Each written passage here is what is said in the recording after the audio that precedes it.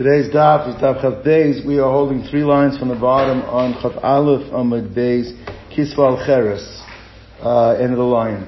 So we learned yesterday is that we learned the Mishnah that you cannot have a get written on the chuber if the only way to transfer the get then to the Isha would be having to cut the item and disconnect it and then only give it. And the pasuk says, because of a nasan, there cannot be anything impeding the action of the writing and the action of the giving. Which is why the Chachamim ruled that if you wrote on the horn of a cow, or the hand of the Eved, it wouldn't be a problem because you can just give the whole cow or you just give the whole Eved and that would not be problematic.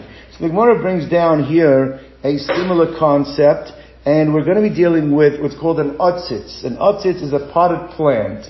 Now, specifically, as we're going to see, we're dealing with called an otzitz nakuf. In Hilchos Shabbos makes a big difference. An otzitz nakuf has that there's perforations at the bottom of the pot. Now, it's interesting to note is that halachically, an otzitz nakuf, an otzitz that has a pot that has perforations in it, it's considered connected to the ground. Somehow, through the air, the bottom of the plant is able to draw from the soil on the ground its nutrients, and therefore it's considered to be as if it is mechuber, and as if it is connected to the ground. So that's an interesting thing to think about. The second piece that we need to think about, so if you have your clay pot, and inside there is the soil with the seeds that develop into a plant and they grow, okay? So now, the lechora, the part that is connected to the ground, is the plant. The pot itself is not necessarily considered to be connected because it's the plant inside that is connected through the nutrients that it draws into the soil. Just keep that in mind because it's going to make a difference. We're dealing with over here is somebody wrote a get on the pot of a potted plant. Alright? And the Shiloh, he wants to use this now to megarish the Isha. So we're going to see is that if what he wanted to do, was planning to do, is break the shard off, break off the piece that has on it, and give that to the wife, then that would be a disqualified get, because that means the get's written in a way that there's no direct action between the kosav and nasan. You have to do an action in between. But if he plans on giving the entire potted plant over to the wife, so there's no interposition between the kosav and the nasan, then that would be okay. So that's the halacha. We'll continue to explain, but that's the halacha we're going to be dealing with right now. So let's see. Kasva al cheres. A person wrote on the clay of shok otzitz, of the potted plant, of the otzitz nakuf that is perforated at the bottom, it's kosher, it's considered to be a valid get. When is that true? The shokale v'yavle nihale. It's only if he takes the entire plant and he gives it to her, because then there's no interposition between the kosav and the nasan. However, al alei shel otzitz nakuf. What if he wrote it on a leaf that sprouted from the plant that is in this pot? It says, here we already have a shtickle machlokus. Abai amar kosher. Abai says it's still kosher. And Rav amar posel. But Rav says it's posel. Let's understand what's the machlokus over here. Abai amar kosher. Abai said it'll be kosher again, assuming that what he does is the shokal v'yavle nehale, that he takes and gives the entire potted plant over to the Isha, then it would be considered kosher, right? As long as he's not pulling the leaf off to give it. Because if you're pulling the leaf off, then you have the problem of mechuber. Because that's like cutting off a part of the tree to give to the wife. That would be problematic. Rava Amar Posel, Rava says it's disqualified, says Rava, even if he plans on giving the whole potted plant over to the wife, but we have a gzeira, because we're afraid that if people see you can write on the leaf and it'll be kosher, the next time somebody does it, what might they do? They might pull up the leaf, and Gzeira Shema Yiktom, and if that's how it was given, then that would be taka disqualified. Why would that be disqualified? Because then it would be an interposition between the Kosav and the Nosan, is the pulling of the leaf. Now the Rishonim speak out of here, it's important, is that why don't they disagree by the case of the pot? Why don't we make a Gzeira that if the person wrote it on the pot, they were concerned because the next time you might come to break off the piece and give. So that's unfortunate because Rabbi says that's not really a concern because breaking the pot would be ruining the plant. So to say that we're worried he's going to break the pot to give the piece and ruin the plant, that's not such a real concern, and therefore as long as you give the whole plant, there's no gzeira over there. But giving the plant where it's written on the leaf, that's a much bigger concern because it makes sense that the next time what a person might do is pull up the leaf and give it. So that's where Rabbi holds as Gzeira. Abaya holds as long as what? As long as you keep giving the whole plant over. That's in Achinami, they both agree. If you pulled off the leaf and gave it, that would be disqualified. Okay. Now, it is interesting to note over here, and the Ran makes this point. By Hilchos Shabbos, by the way, there are some severe repercussions, and people don't realize it. If you move a potted plant, a perforated plant, we learn that's moving, you're like uprooting it from one place where it's mechubar, and you're putting it down another place where it's mechubar. You're not allowed to do that. So the Ran says over here, if you're being megarish with the whole plant though, aren't you still being megarish with mechubar? Says that's not a problem, because the whole problem with mechubar is not that the etzem that it's mechubar, it's that in order to give it, you have to disconnect it, you have to cut it, you have to break it, that you don't have to do over here, because since there's nothing interposing between the act of the Kosav and the Nasan, there is no problem over here, even if you view the plant as being, that's being something that is mechubar. It's different to pull off the thing than to give the whole. Yes. He's saying right. that, Now, let's keep going. We're going to get into the laws of Kinyanim a little bit, and a little bit of Masechtas Kedushin, which we'll learn next Masechta. Now you have like this. Let's say you have a partnership of this plant. Atzit shel echad. Let's say one fellow owns the actual pot.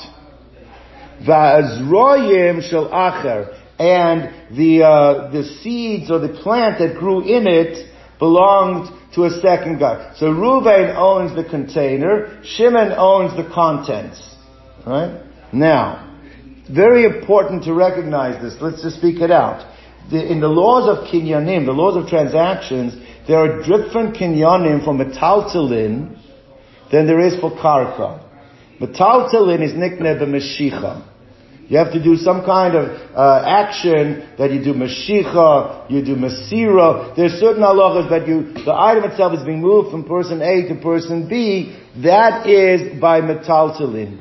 By karka, you have to do either kesef shtar or chazaka. Chazaka is a proprietary act. I build a fence around the ground. All right, I make a gate.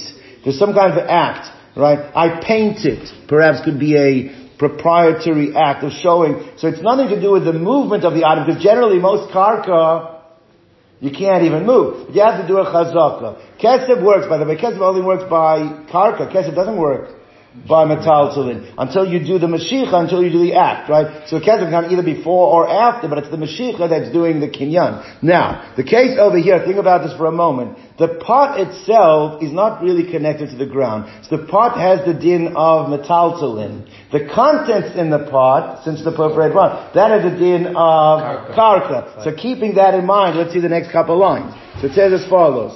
So atzit shel echad v'dzrayim shel acher. One person owned the container, and the other one owned the seeds, the plant, the contents.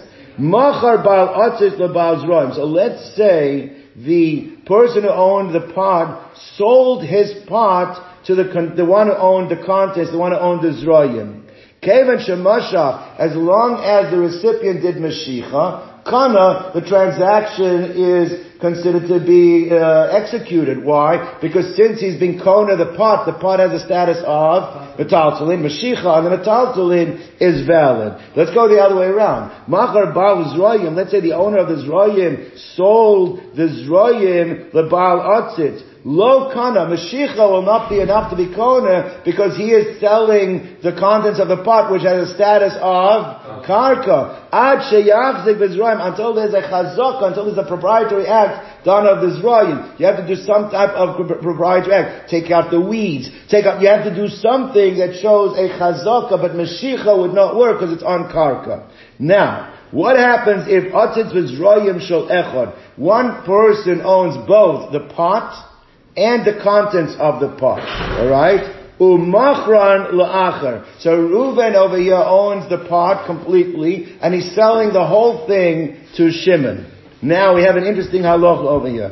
Hichzik b'zroyim. If Shimon did a chazaka on the zroyim, removed the weeds, whatever is considered to be a proprietary act on the zroyim, kana atzit, that act itself helps for the pot as well. Even though normally the pot needs a metaltalin kinyan, but we're going to see that the halacha is when you're selling two items, one is karka and metaltalin, there's what's called kinyan agav. Kinyan agav means is that by doing the kinyan on the karka, agav along with it comes. So therefore, if you're selling somebody a house and a car that's parked on the street, the kinyan on the house will suffice for the kinyan on the car. You don't have to do a separate kinyan mashicha that's called kinyan agav, whether it's the rice or the rabbanon, machlokes neshon. Now, v'zui sheshanir, this is what we learned in Maseches Kedushin, nechazim she'ein lahem achrayis. Properties that are not mortgaged, usually metaltalin are not mortgaged in a deal. Niknin in nechazim she'esh machrayis are acquired through the kinyan on the nechazim sheyesh l'machras. What's considered nechazim sheyesh l'machras? Properties that could get mortgaged. Karka. In what way? Because the shtar v'chazaka means the three kinyanim that apply to the karka. When you do that kinyan the karka, along with it will come the metaltalin that you're intending to sell as well. You don't have to make a new act. You have to speak out that I want to sell the metaltalin. It doesn't come automatically. I'm not selling you my car if I never told you I'm selling you my car because I'm selling you the house. But if it's spoken out, you don't need a new kinyan that goes along with it. Now, what happens if the person did the chazaka, he painted the pot. He didn't realize. He thinks that I can do a chazaka on the pot itself, on the container. You're selling the container and the contents, and this person went to the chazaka on the container. In such a case, here's about atzitz.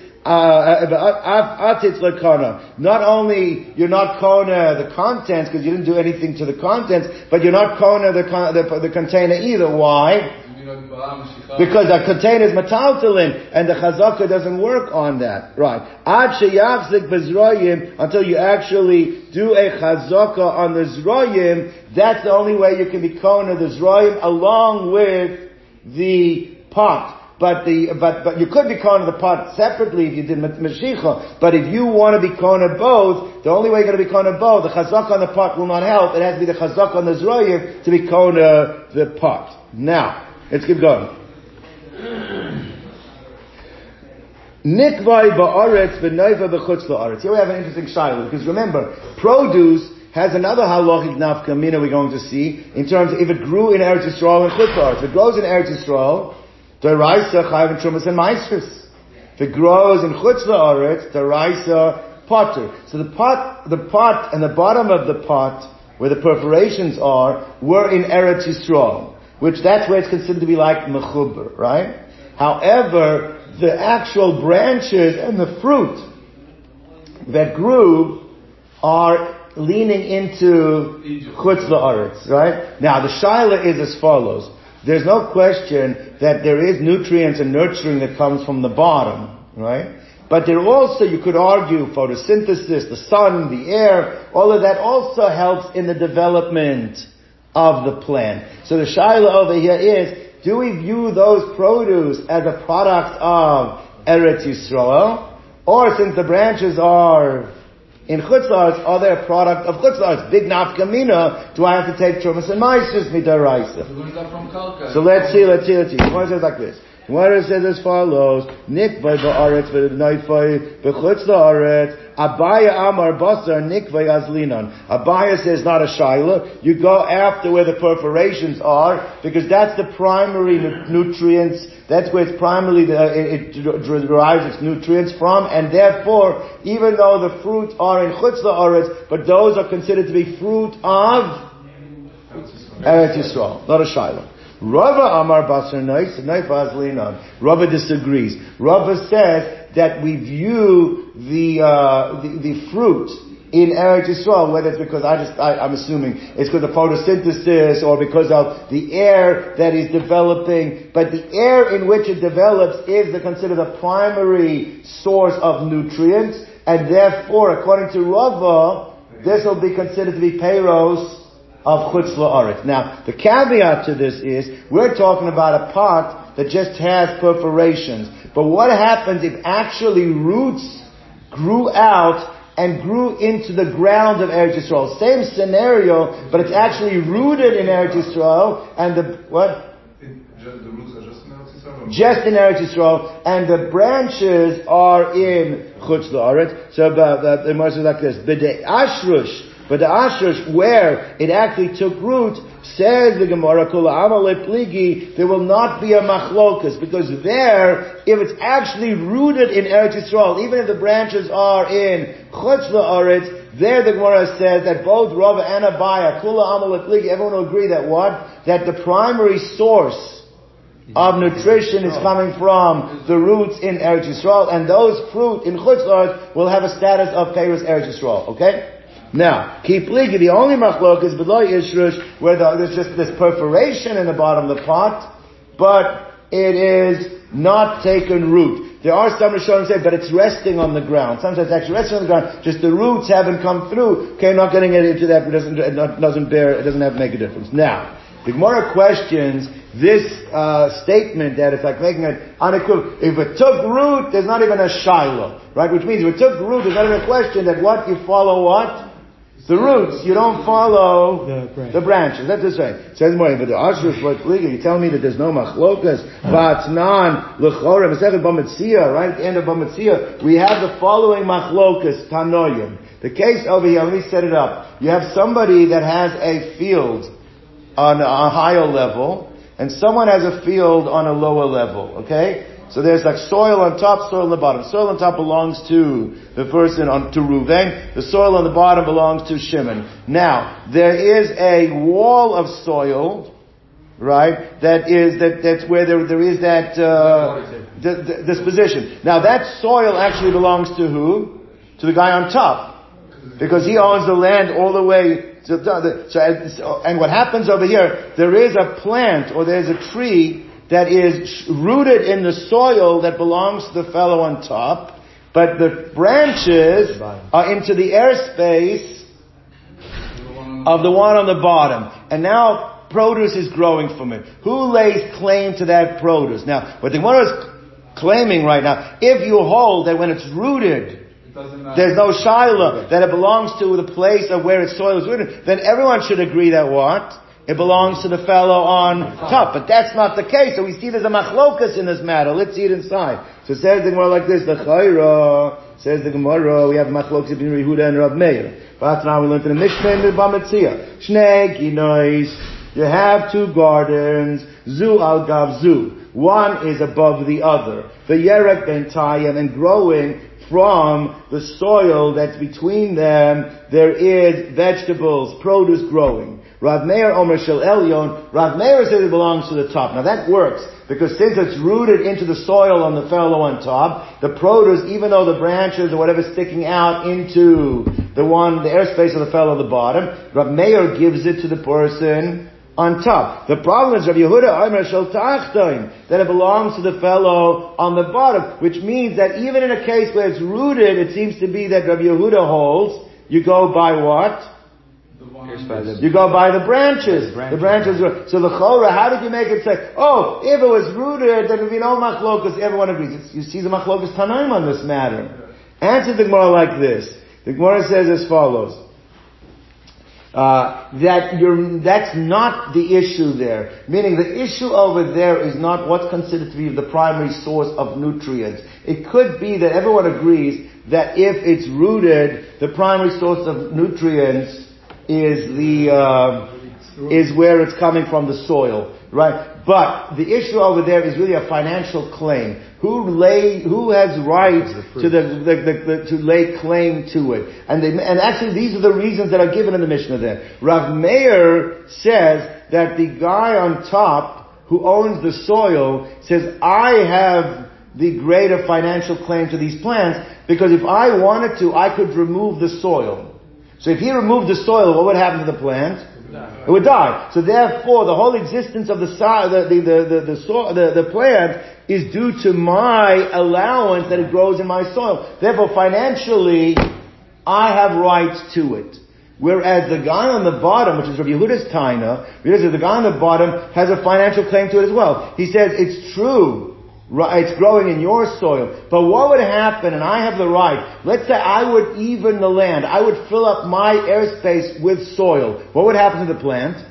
The plant would die. So I'm allowing the plant to live in my airspace because if I wanted to, I could kill this plant. I could just fill all but the fact that I'm allowing it to grow in my airspace gives me financial claim over the produce that comes from it. But the point is, they're not arguing over there halachically or what is considered to be the main source. They're arguing about it's a financial argument as to who has financial legal claim to the produce that comes onto it. That has no bearing on our shayla. That's the one's pushing away. So what is it like this? Over there, it's like the reasons that are given. Amar of Meir, Ma'im Yirtze Elyon Litolas Afara. If the top fellow wanted to take his soil and go away, Ein Kan Yerek, there'll be no vegetables growing anymore. And Amar of Yehuda, and Yehuda says, Ma'im Yirtze Atachta. Well, if the bottom one wants, Lamalos, to fill up his airspace, is Ginosa Afar, he could fill up his whole field, and what would happen? Ein Kan Yerek, there'll be no vegetables. That's the argument over there. So therefore, you cannot bring that as a taina, as a complaint, as to that. In fact, we said that if it's nishrash, that it clearly goes by the vegetable is developed by the roots and not by the airspace where the branches are growing. Again, the Gemara is not giving up. Akati and still, but the ashrus like you tell me that if it's taken root, there would be no machlokas. Vahatanya, we have a brachlokas in the following brisa. Okay, this is brought down in Bava Basra. It says as follows. The case is a tree that happens to be growing partially in Eretz Yisrael and partially in Chutz La'aretz. So you have branches to one side, branches to the other side, trunk in the middle, right? What's the halacha? The ila miksasav Eretz or miksasav Haaretz or miksasav Chutz La'aretz. Tevel v'chulin muravin zeh b'zeh. Divrei Rabbi. Rabbi says that the produce that grows on either side has to be viewed as a mixture of tevel. Tevel means that it has a requirement of trumas and maishas before it's taken. It means it has kedusha sa'aretz, but it also is considered to be a chulin, which means it doesn't have kedusha because it's a mixture from both. Now the Gemara now assumes that the produce that is growing is impacted by the airspace on both sides in producing the fruit, and therefore since it's impacted by the airspace on both sides, every fruit contains within it both tevel and chulin. That's Rabbi Yehuda. And that's Rabbi. Shifman Gamliel says no. Hagadol b'chiyuv chayiv. The fruit that are growing on the Eretz Yisrael side, which is chayiv and trumas and maisus, that'll have a din of tevel. That'll be chayiv and trumas and maisus. V'hagadol b'ptur, and the produce that's growing on the Chutz La'aretz side is considered to be patur, right? And right now l'chora. The Gemara understands right now what's the case over here. The case is that we're not interested in the roots. It's not saying that the focus is not, we don't care whether the roots are all on one side, the roots are all on the other side. The machlokus over here is where are the branches, right? We know where half the branches are in one side, half the branches on the other side, and the argument is, what does it do to the peiros that it's growing from, right? So, but clearly you see over here is that if that's the understanding, the primary focus that we care about in this machlokas Tanaim is what? No, it's what side of the airspace? Is the branches, is the airspace. It is not, we don't care about the roots. And therefore you said before that if it's taken roots, then that's what primary, so that should be the issue. But over here it seems to be the issue is where the branches are, seem to be the issue. Not why we're focusing on the branches, we should be focusing on the roots. Clearly the roots don't play a role, even once it take root. That's the Gemara's question. So what's my love, are we not talking about, the simple understanding is Miktas Nova Ba'aretz, Miktas Nova Chutz La'aretz, is that part of the branches are in Chutz La'aretz and part of the branches are in Eretz Yisrael. And that seems to be machlokas, and we don't care about the roots. On that, the Gemara pushes back. No, we never had to say anything about branches. It could be the machlokas over here is that half the roots are. No, we don't care about the branches. Why? We are strictly following the roots. Half the roots are in Eretz Yisrael, half the roots are in Chutz La'aretz. According to Rabbi, you have to look at every fruit as a mixture, whereas according to what's his name? Miktas Shirashim Ba'aretz, Miktas Shirashim B'chutz La'aretz, and that's it. So my time at Rav Shimon Gamliel. So one says, well, 1 second. If there is a combination of mixture that some of the roots are below, they are in Israel, some are in Chutz La'aretz, so then how can you make a statement that, well, because that's primary, that can't, so that what's on one side of the tree belongs to Israel, what's on the other side of the tree, it should not depend on what's on one side, it should really depend on which roots produced that, not what side the tree is. So what's Pshat Rav Shimon Gamliel? Rabbi makes sense. Because Rabbi says since the roots are on both sides and impossible to track which root goes to which fruit, so therefore all of them have a suffix. They all have considered as if they're both tevel and kulin. I understand Rabbi, but how do you understand Rav Shimon Gamliel? So what's an interesting thing? Is the maftik tzunma, is the way this tree grew, is there was a concrete block. There was a stone that was underneath the base of the tree, which means the roots clearly on one side of the stone, which is the Eretz Yisrael side, on the other side, they're on the Chutz La'aretz. That means there was no intermingling of roots. It was clear, roots on one side of the tree, and roots on the other side of the tree, which now we can understand of Shimon Gamliel. Means you can follow the roots up the one side of the tree. What's on the one side of the tree, that's the fruits in Eretz Yisrael. What's on the other side, fruits of Chutz La'aretz. So therefore, it's not because of the branches per se, it's because there is a separation of the roots below. The Shaila then needs to go back to Rabbi. Well, if it's clear which side of the tree, which roots are on, so why does Rabbi say it doesn't matter? All the fruits are considered both. If it's clear below which roots are on which side. So one says like this, so the Chayr says, my time of the Rabbi. So he says, because Rabbi holds like this. Even if you say that the roots below are separated, but he holds that when it goes, the nutrients go into the trunk and out of the branches, they all get mixed together. They get back mixed. Means they might first. But they're not dispersed according to what they were below. They become reallocated once they get into the trunk. And since they become reallocated once they get into the trunk, it has no bearing as to what side the roots are on. Meaning, if you could track the nutrients from root A all the way up to the fruit, he says, but you can't do it. The fact it's separated below doesn't allow you to track it because it still gets they get remixed in the trunk. So it says like this. So my time to Rabbi, he says the Hadri Arbi goes back and mixes it up again. Right. So what exactly is the crux of this machlokas? Mar Savar Avir Mebaldel. One holds that above the ground, it's mevalbel, means it gets mixed up again. Aviriya just means above the ground. Above the ground, in the trunk, in the branch, it gets mixed up again. Umar Savar, and the other opinion, which is the opinion of Shimon Gamliel, he says, if you separate them by the roots below, then it's not going to get remixed when it goes up the trunk. What will go up on the one side of the trunk are the roots on the one side of the tree. Will go up the other side of the trunk, the roots on the other side, and therefore you can make a clear division as to which fruits are Eretz Yisrael fruits and which fruits are the ones of Chutz La'aretz. So I say which Hashem Gamliel, each one stands on its own. Let's go on. Rabbi Yehuda ben Beseira Omer. So we said like this. Rabbi Yehuda, the Tanna Kama Rabbi Yehuda Meseira said that you cannot use documents that can be erased. Something that's been erased before, so that document can be altered or can be doctored. Now, l'chora, what are we concerned about? It's clear from the Gemara. We're concerned about as follows: is that let's say the husband put in the get a condition.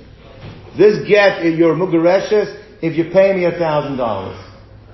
Put that in the get, right? Talk about it. Or you cannot go to your father-in-law for the next 3 months. Whatever we had, or to your father, whatever it was, your father, whatever condition was put in there.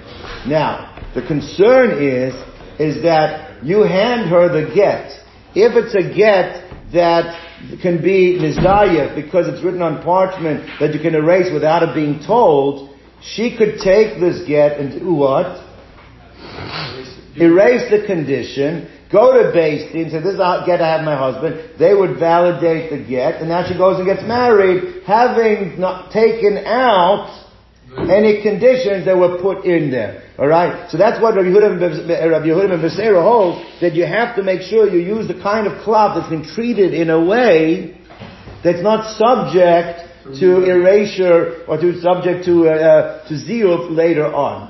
The Chachamim disagree. Why would the Chachamim disagree with that? That shouldn't be Pasha. So what's Shad the Chachamim? So Gemara says like this. So now, Amr Chia Bar Asi Mishmei De'ula. We're gonna get to the Chachamim. I just jumped the gun a little bit. We're gonna just have now a short interlude discussing the laws of different types of cloth. And then we'll get to it. So he says like this. So Amr Chia Bar Asi Mishmei De'ula. Gimel Oros Hein. There are 3 types of parchment. There's matzah, one parchment is called matzah, there's chippah, and there's diphthera. Alright? Right. This is aside from what we call the cloth that you use to Sefer Torah. So really there's a 4th, but there's these 3 that are the ones that are not kosher necessarily for the Sefer Torah. Now, matzah, kemashmo, it's like it sounds. A matzah, you don't add any condiments to it. You're not allowed to add salt. You're not allowed to add anything into it. So therefore, the cloth that is the hide, which is matzah, it's called matzah. It had no salt added to it. It had no flour added to it. It had no gallnut treatment on it. So it's like raw hide. So one says like this. So why? Again, I say this over many times. The Gemara is not National Geographic. We don't learn facts for the sake of learning facts. You learn a fact because it has halachic outcome. So why do I need to know that there is a type of hide called matzah that hasn't been treated b'chlal? I'll tell you why. We're going to go back around to the next cycle again. We already did it at the beginning. There is the halachas of Shabbos. Now Shabbos, carrying is considered to be a violation if the item you carry is in a quantity that is considered to be significant for that particular item. So it's not like any food is a kazayas.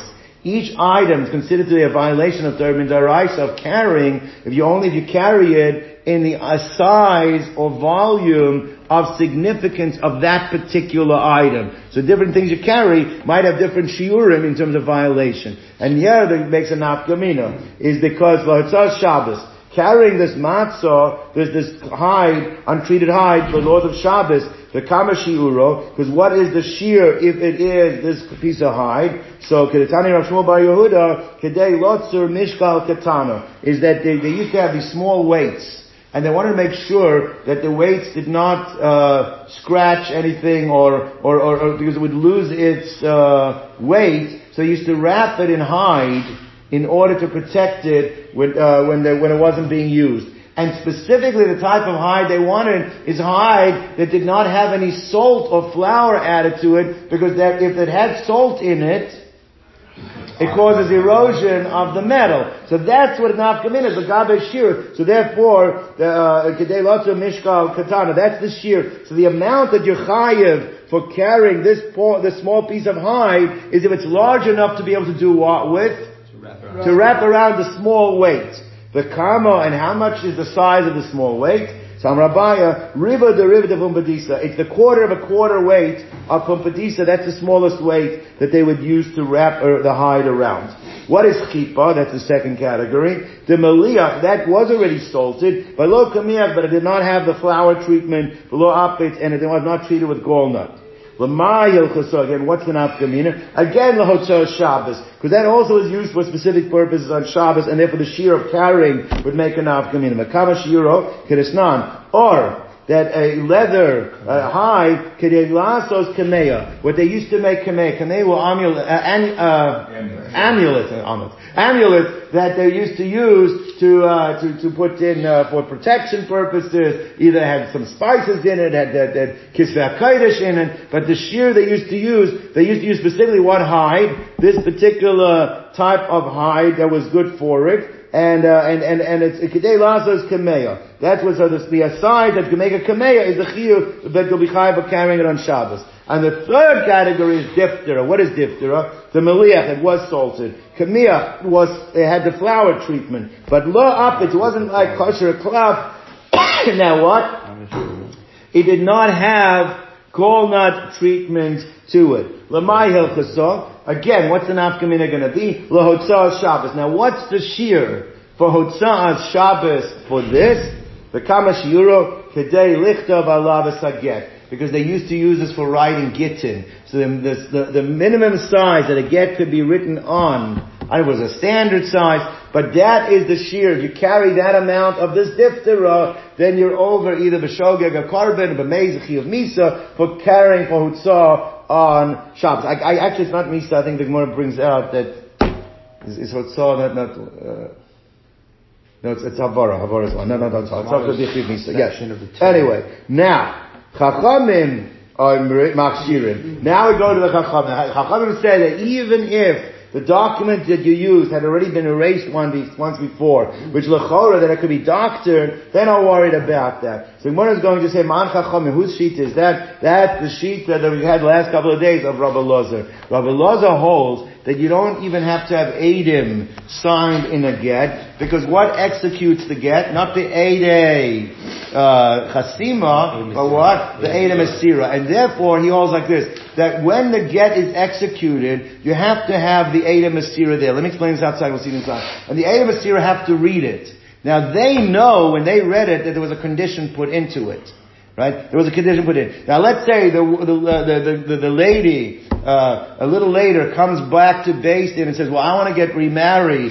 What they're going to have to do, she's going to have to, be Makayim, the get. How are you Makayim the get? It doesn't even have Eidim signed in it. So you have to bring what? The Eidim Mesira. They're the only ones that can be Makayim the get, the Eidim Mesira. The Eidim Mesira, remember, there was a condition. So if she erased the condition, they're going to catch it. As opposed to the sheet of Rav Meir. Rav Meir holds you don't need Eidei Mesira necessarily. All you need is what executes the is the Eidei Chasima. Now when she comes and she wants to get remarried with it, they're going to say you have to Makayim the get. You don't have to bring the same Eidim that are signed. You just can bring anybody that can recognize the signatures. And since you can bring anyone that's recognized the signatures, they're not going to know that there was a condition written into the get, because she could have erased it. That's why, according to Rav Meir, it's taka a problem, and you have to make sure that it cannot be doctored, and they can tell. But according to Rabbi Lozer, when you're relying on the Eidei Mesira, it's not a problem, because if she did doctor it,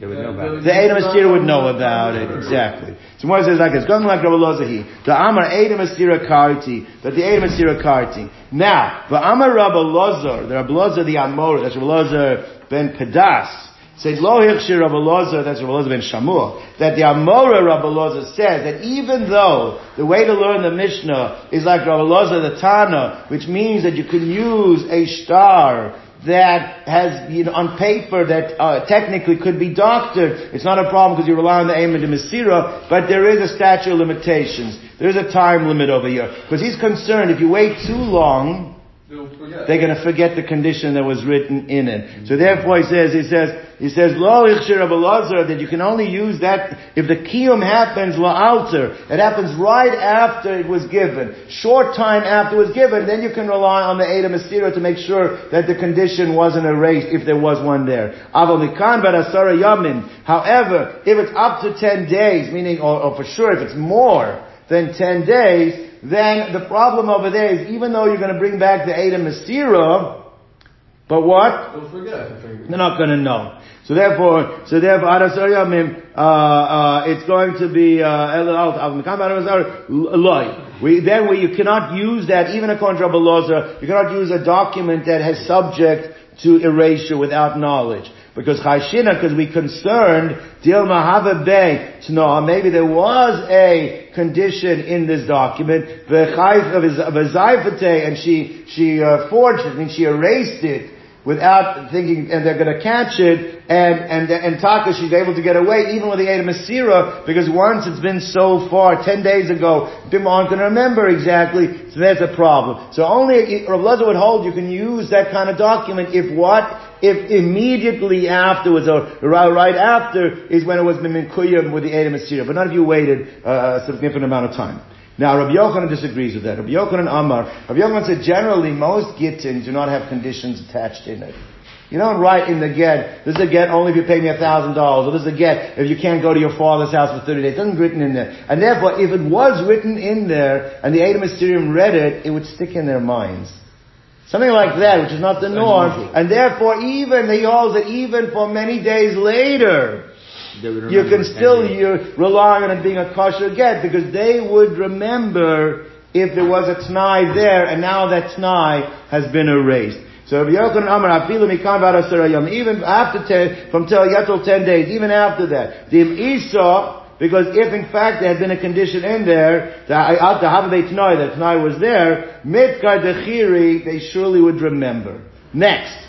V'amar Rabbi Elazar, again, Rabbi Elazar ben Pedas, he's saying about Rabbi Elazar ben Shamua, the Amora, he's saying about the Tana, Ela begittin, that this leniency, that you can use the Eida Masira, and they are going to catch this document if there's a T'nai, is only true, he wants to say it's only true by Gittin.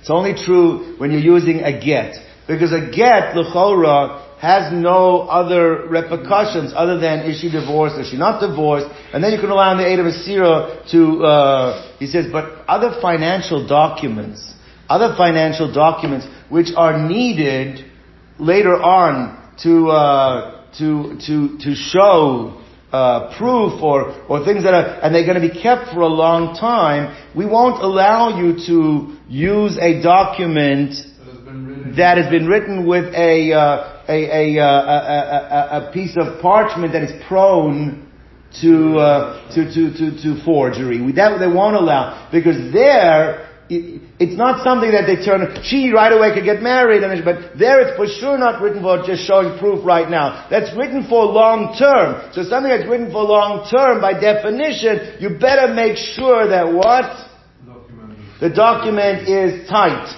and that it cannot be forged or messed around with. That's what he's saying. So he says, Amar Rabbi Elazar, so Rabbi Elazar allowed under Eida Masira to be used even if it's a document that can be forged.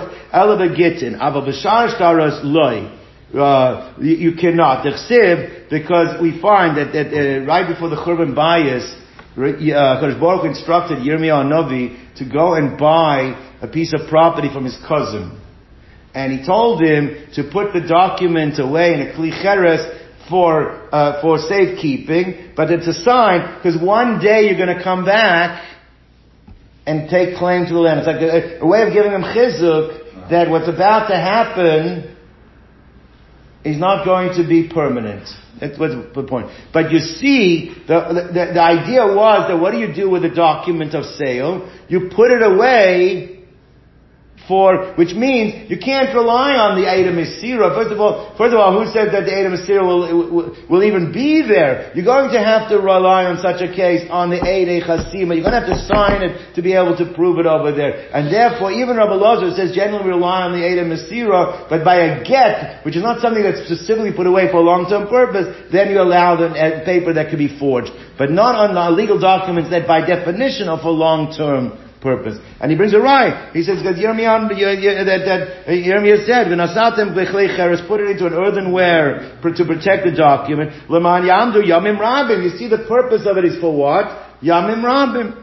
Again, Rabbi Yochanan Amar afilu b'shtaros, that this din, that you can rely on the what's his name? On the documentation, even if it's written on something that could be forged, you can rely on the Eida Mesira, and even by other legal documents, other financial documents, we also will rely on the Eida Mesira and will accept that document as a binding document. But the Gemara asks a question, but didn't Yirmiyah say that? It says, Leman Yamdu Yamim Rabim. Isn't that saying that there's a requirement that you have to make sure it could be around Yamim Rabim, which would take away the reliance on the Eidei Mesira? Isn't that? So he says, Hasam Eita Tova Kamash Malad. The way Rabbi Yochanan understands that Yirmiyah Navi was just giving a good advice. Good advice is make sure it can last for a long time. But that's not that it's an obligation that you have to use that type of documentation that can last Yomim Rabim. That's not, if you want to, for yourself, for your own good, you should do it. But it doesn't have to be, which means that we can still rely on the Eida Mesira even for financial documents, and if there's any conditions or whether it's tampered with, you can still rely on the Eida Mesira for that as well. John, we'll stop over here. Mishnah tomorrow? We're going to pick up the Mishnah tomorrow.